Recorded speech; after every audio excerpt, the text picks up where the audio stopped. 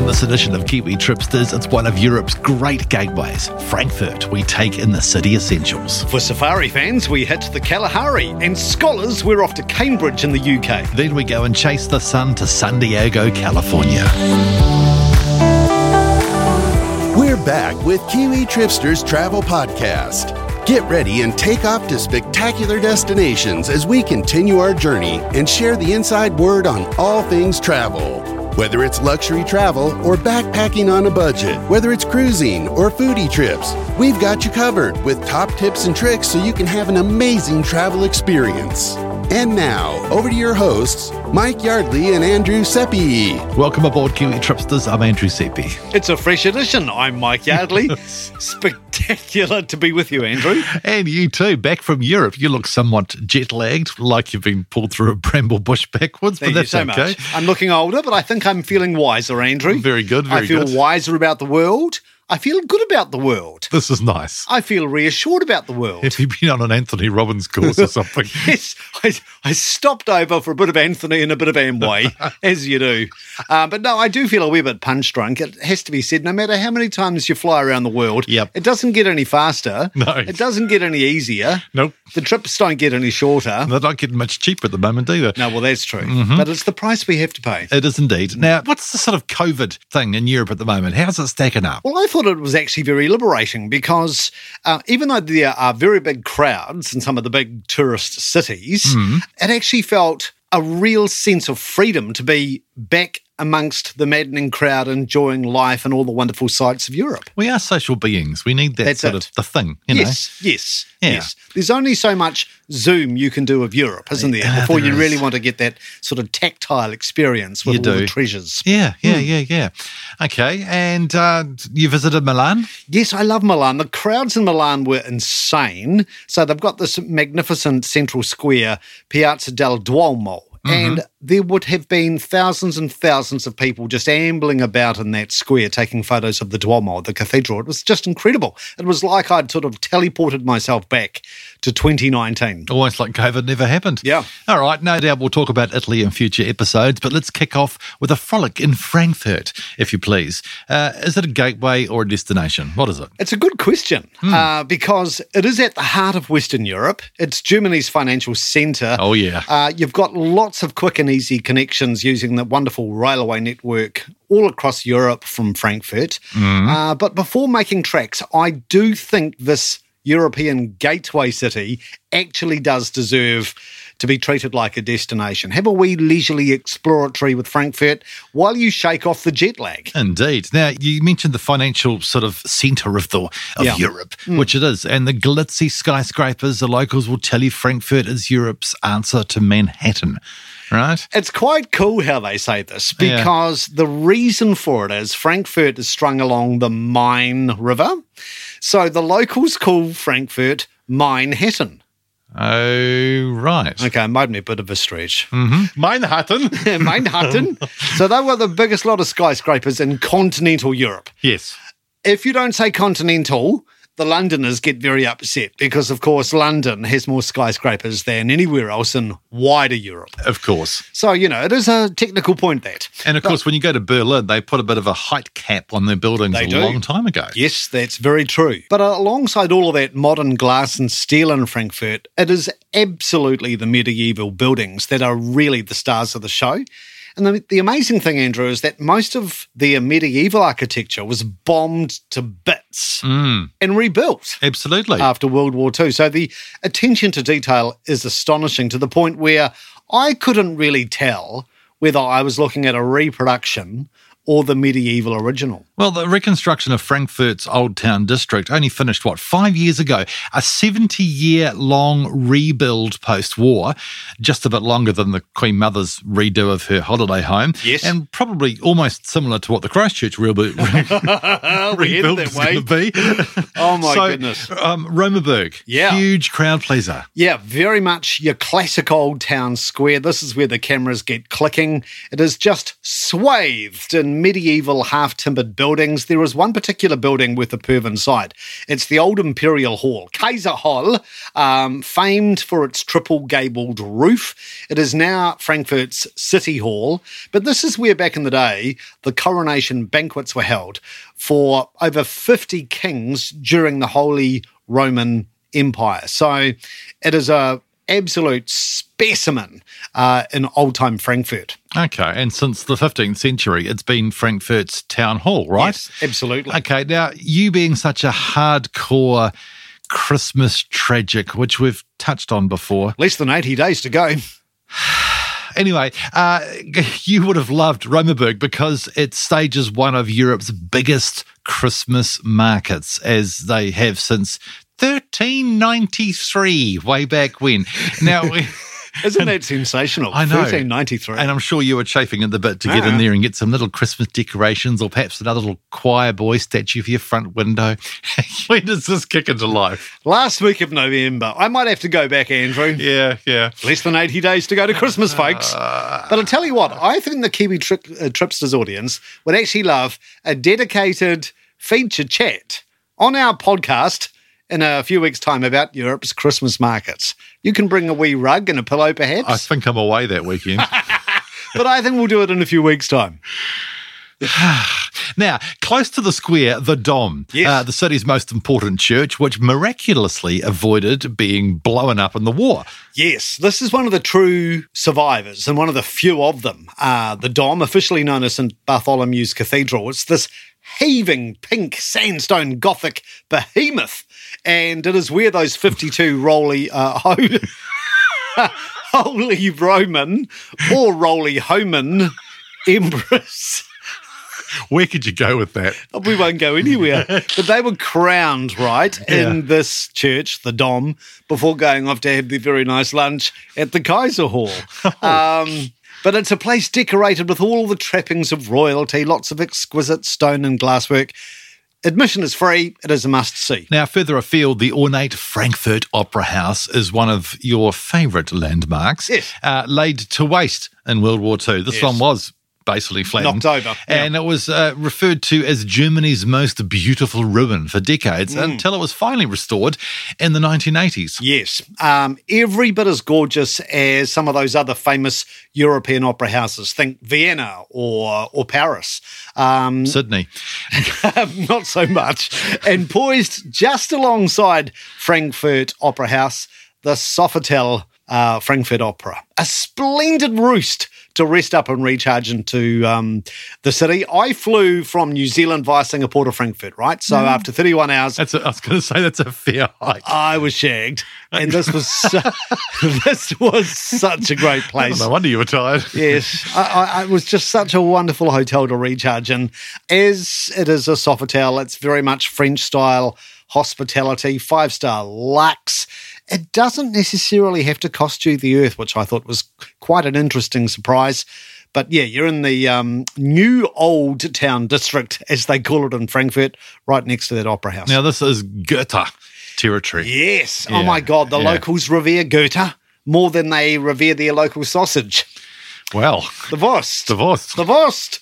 Goethe is Frankfurt's most famous son. Yes. Born in the 1700s, pretty much Germany's answer to William Shakespeare. Yeah. And not far from the Romerburg, you can actually visit his family home, this big Baroque mansion, which is now the Goethe Museum. They like their museums. They do. Stuffed with memorabilia. He once wrote, "Offer plenty and you will surely please some." That is Andrew Seppi's motto for life. Well, on a good day. Yeah. Now, what signature tastes did you stake out? Were there some sausages in here? Or? Yes. Yes. Yes, a lot of Wurst. Yes. A whole lot of Wurst. Go to Munich and have your Wurst experience. Go to Munich and munch your way through Wurst. Yeah. Is that what they call it, munchen? Yeah, it must be. Yeah. Yeah. There you go. Okay, but Frankfurt. Yes, they do have a lot of good sausage in Frankfurt. They also have an unusual specialty that they call Frankfurt green sauce. Uh-huh. An acquired taste. Yes. It's sort of served like a cold soup with hard-boiled eggs and boiled potatoes. And this sounds just fantastic, doesn't it? Oh, The sauce is made from 7 different kinds of herbs, so maybe they were talking to Colonel Sanders. Well, I thought he had 11 herbs. Yeah, he had a few more. Did he only tell them 7? That sounds hideous. It is an acquired taste. But if you stomach that, why not give yourself a wee reward with a slice or 3 of Frankfurt crown cake? Frankfurt crown cake. Now, we've talked about some interesting origins to little treats like those Lamingtons We have. of Australia. Debated origins. Yes. The Frankfurt crown cake was created by an unknown master baker 300 years ago. Yes. But it's this like butter cream cake shaped like a crown. Which is why they called it a crown cake. Indeed. Yeah. It's got golden brittle placed around the outside and jewel-like cherries as decoration.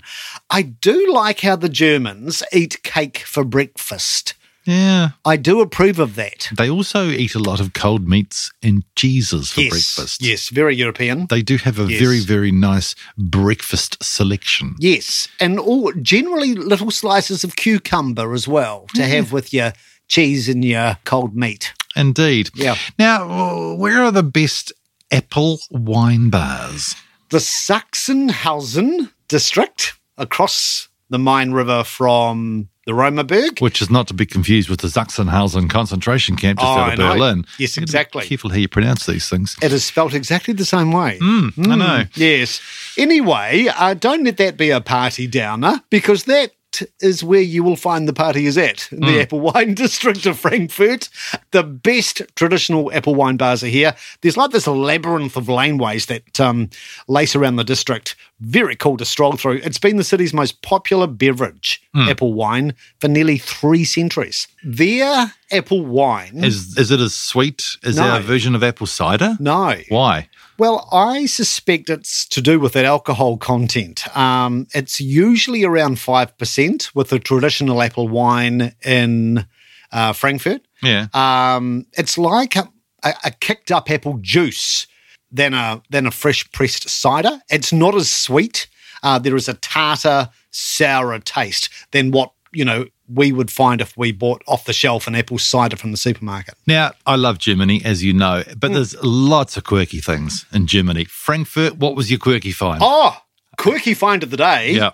The Pinkelbaum, Which is? Frankfurt's peeing tree. Hold on, what? Take an old maple tree, install an artwork in it, Yes. essentially a hose, Yes. and this thing reeks of nature's revenge. It is an artwork, Yes. and a plaque near the tree, translated from German, says, "For 300 years, I have been pissed on. Starting today, I piss back." So as you walk towards this unsuspecting old maple tree, Yes. it looks totally innocuous. Of course. You don't know that it's got a bit of a revenge sort of complex. Well, there's probably no sign up saying beware the pissing tree. No.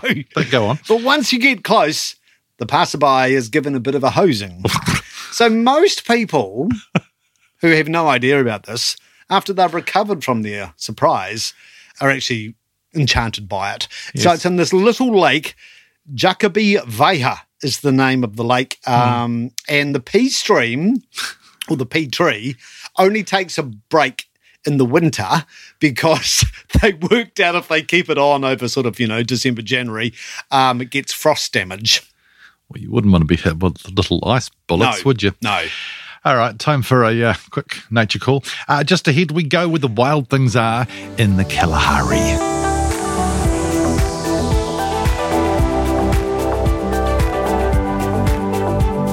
You're back with Kiwi Tripsters, Mike and Andrew. We looked at safaris a couple of weeks ago in Kruger, which is a fantastic place for first-timers. Now we go to the top end of South Africa and the wild Kalahari. Oh, yes. In the region they call the Northern Cape. Oh, yes. You're butting up against Botswana. Brilliantly remote, very unpeopled. In summer, high summer, the temperatures can hit 50 degrees Celsius. So it's a formidable sort of place. Yes. And the topography is quite diverse. I flew in and there is this craggy mountain range called the Karennabergs. I love that name, Karennaberg Mountains. It's very cool. Very cool. So they sort of rise up from this blood-red desert. You've got lush valley forests and then sweeping savanna grasslands. Now, this is home to South Africa's largest private game reserve, right? That is correct. So Yeah. I spent a few nights at Twalu, which has been formed from 48 farms. 48? Yeah, it's a mega reserve. The size of a small nation, Twalu is. In fact, I worked out, Andrew, you could fit 4 Belgiums into Twalu. So to drive from one end of it to the other at 100k an hour, I worked out would take you 5 hours. That's incredible. Yeah. It's owned by a very wealthy mining family, the Oppenheimers, and they have invested megabucks into conserving and boosting Africa's endangered species at Twalu. Very much a case of giving back. Now, no hunting is allowed here on the reserve, so it's absolutely purely conservation, which is just great. The safari drives, which are more focused on sort of intimate encounters with single species, Yeah. you might see some animals as well, rather than a drive-by with the sort of passing zoo feel, isn't it? That's right. Yeah, they like to focus on a particular species. So on one of the safaris, for example, my guide said, how about we go looking for those Kalahari lions, those black-maned Kalahari lions. And they are just so regal and stately, and they sort of strut with a extra sense of self-importance. So, yeah, we just spent all afternoon watching the lions. Although when one of them decided to rather rashly mate a resting lioness, I have to say the strains of Elton John's Can You Feel the Love Tonight was not exactly the mood music that came to mind. It was more like Jailhouse Rock. Yes, I'm sure the lioness could feel that love tonight. Yeah, okay. On another safari, we just spent a few hours watching cheetah communing with each other. Oh. Very sociable animals, and a bit like cats, domesticated New Zealand cats. They'll sort of lick each other and give each other a bit of a clean. Funny, actually, cheetahs seem, when they're not running, they almost seem like they're going in slow motion. Yeah. And they're just sort of laid back. Yeah. I then spent another afternoon becoming quite acquainted with South Africa's various species of antelope. So, like, there's antelope and there's gazelle. Then they've got the springbok and the steenbok and the reedbuck and the kudu. And I actually fell in love with the kudu. Not in a creepy sort of way, in a David Attenborough sort of way. Oh, yes. The kudu, they're just so graceful. The male horn. We're not going to get a complaint from a kudu in 10 years' time. I saying, hope not. Yeah, anyway. But the male horns, they are just like statement art. They're just so sculptural. Oh, Yeah. I bet they are. Yeah. Now, Africa's wild dogs, the painted wolves, there's only about, 450 of these dogs left in South Africa, right? Yeah. And I think this was probably my highlight. Yeah. Admiring a pack of these African wild dogs hunting at close range is one of the sort of signature experiences you can have at Twalu. So on my safari, as twilight approached, they awoke, a pack of these painted wolves or wild dogs. They awoke from their slumber and they have this enormous pre-hunt ritual where they kiss each other and then they have like this mass sing-along to psych each other up. It was so compelling and bewildering to watch. What were they singing? Ole, ole, ole, ole. I think it was a Hakuna Matata. Oh, right. Yeah. They'd been watching Lion King. Yes. Anyway, then they fan out across the terrain like a well-drilled battalion, scanning the horizon for prospective prey. And then they just spend hours surgically closing in on their target. It was just National Geographic Unplugged. They're not heard of Uber Eats. It is. You've missed your calling, really. Yes, I know. I was feeling David. I was channeling David Attenborough. You were. That's quite something, I Michael. was so enchanted as I watched the painted wolves. 450 of these left. Oh, 449 now. I was also rather enchanted, Yes. as I'm sure David Attenborough has been, by a colony of meerkats. All I can think of when I hear meerkats is those original telecom commercials. Yes. It's stuck in my mind forever. Oh, my goodness, you're so right. Yeah. They are booming in Tualu. So there is no endangered species problem with the meerkats in Tualu. They're everywhere. They're like rats. And I never realised meerkats are such prodigious diggers. Yeah, they are. Yeah. I think we could use them on some of our state highways. We could get them to help with the Christchurch rebuild. Well, that's it. Yeah. Absolutely. I mean, we've got a big stadium to build. How many do we need? I think we could get, 30 or 40? Tualu wouldn't miss them. They're everywhere. They're bred like rabbits. Talking of big populations, Yes. Tualu is home to the world's largest population of black rhino, Yes, which is even more endangered than the white rhino. that's right. You've been following David Attenborough. I have indeed. So this is... No, I won't do any more, David. No, don't. This is a critical conservation program at Tualu to try and revive the stakes of the black rhino. We tracked a black rhino and her calf, which was the most majestic sight. Super, super scared of humans. You can tell that, the rhinos have been talking to each other saying, just don't trust those two-legged weirdos. The black rhino numbers are growing in Tualu Reserve, which is another triumph. But it's just a relentless task to try and keep the bad buggers away. I mean, because it's such a massive reserve for Belgians. How do you control that? Yeah, how do you patrol it? So they're doing heroic work. They're also safeguarding other threatened species like the pangolin and the aardvark. The pangolin is so cool. Oh, aren't they? Aardvarks are a little funny looking, but they're still cool. Well, they look a bit special. Getting up to 50 degrees on some warmer days. Bit of a turn-off, isn't it? Well, I mean, for some people, sure, but if you come from New Zealand out of, 7 or 8 degrees, it might sort of just about kill you. When's the best time to go? Our cooler months is the best guide. So they have a rainy season and ferocious heat, which is when it hits 50. So that will be from about November through until early March, mid-March. Yeah. I would suggest if you want to go to the Kalahari, north end of South Africa, April to October is best. Some people go in our midwinter, June, July. It can actually get bone-chillingly cold there, sort of desert cold in the Kalahari. So, try to go for the shoulder seasons, April, May, September, October. Oh, right. Stay with us. We're off to Cambridge in the UK, and then we go and chase some sun in San Diego. Back into Mo.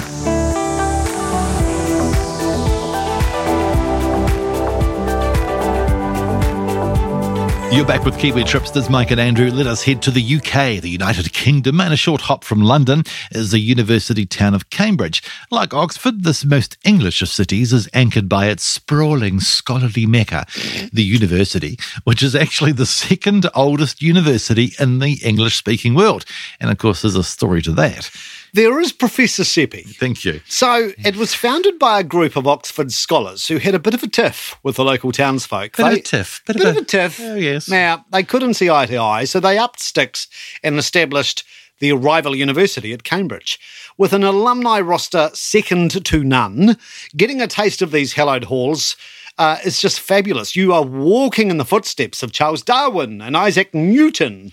And architecturally, Cambridge is an orgy for the eyeballs. Indeed it is. What are some of the highlights for you, Michael? Well, I really enjoyed cruising around the cobbled lanes, and you'll see students on bikes just suddenly disappearing behind ancient oak doors and medieval gates. It's very Harry Potter-esque, I thought. And it's all part of the city's sense of mystery. People go gaga. Students disappear behind doors. I wouldn't be Another lost student. The magic oak door has struck again. But yeah, it is that sort of place.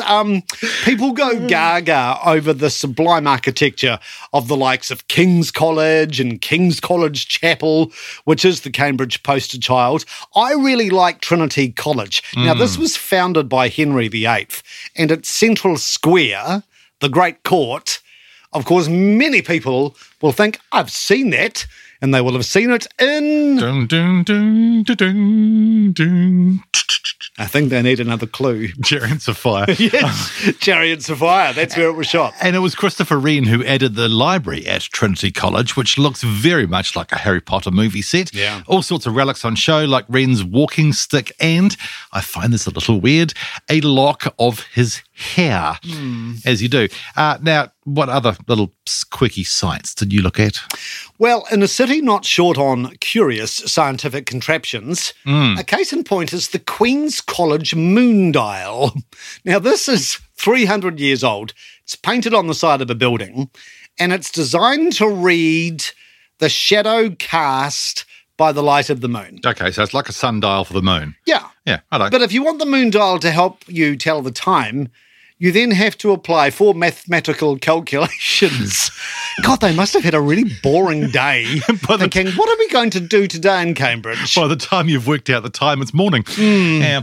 Needless to say, the moon dial contraption hasn't really taken off elsewhere.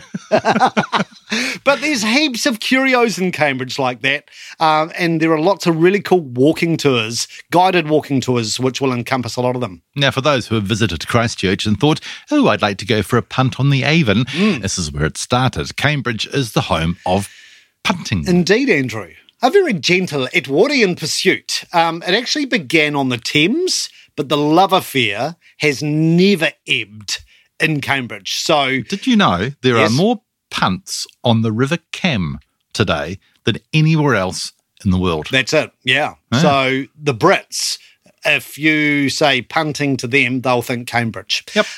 Scudamore's Punting Company is the oldest operator in Cambridge. They're largely crewed by very preppy undergraduates looking to earn some coin, but they'll happily share heaps of their own insights, warts and all, of real Cambridge life. That would be rather fascinating. And those magic oak doors. Indeed. Now, lots of museums around here. Which one's worth looking at? I would put the Polar Museum at the top of the list. It will resonate with Kiwis because it extensively focuses on the ill-fated expedition of Captain Scott. You can read the heart-tugging last letters written by Scott's team to loved ones. That'd be cheerful. And among the exhibits is Captain Oates' sleeping bag. And again, odd, slit wide open so he could manoeuvre his frostbitten feet. Another famous figure whose legacy abounds all over town is Charles Darwin. Oh yes, follow the Darwin Trail in Cambridge from his time at King's College to the various collections of rocks and plants he gathered on those groundbreaking expeditions aboard HMS Beagle. And did you check out the Eagle? Oh, the Eagle. I love this old-time hangout. It is the sort of place that mixes frothy ales with scientific tales.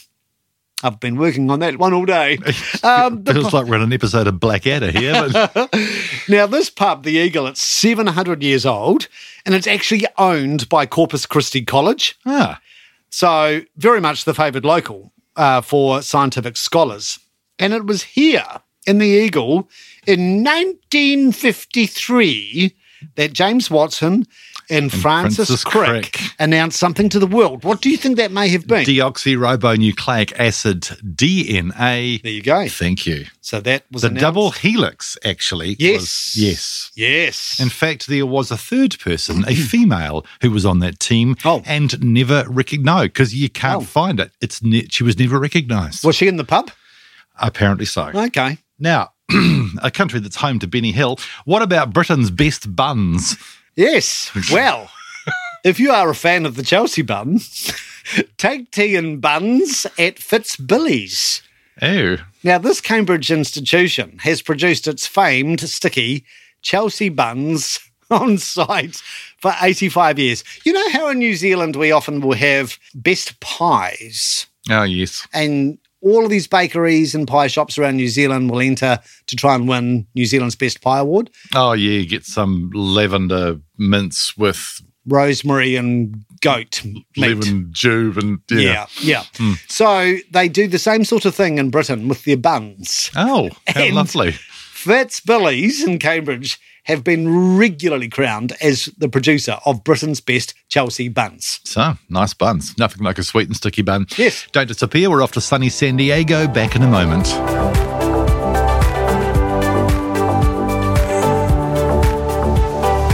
You're back with Kiwi Tripsters, Mike and Andrew. Finally on this edition, let us hit the streets of San Diego, and the waterfront has had a massive makeover. It's been a heroic transformation, really. So if you haven't been in San Diego for a while, you're in for a big surprise.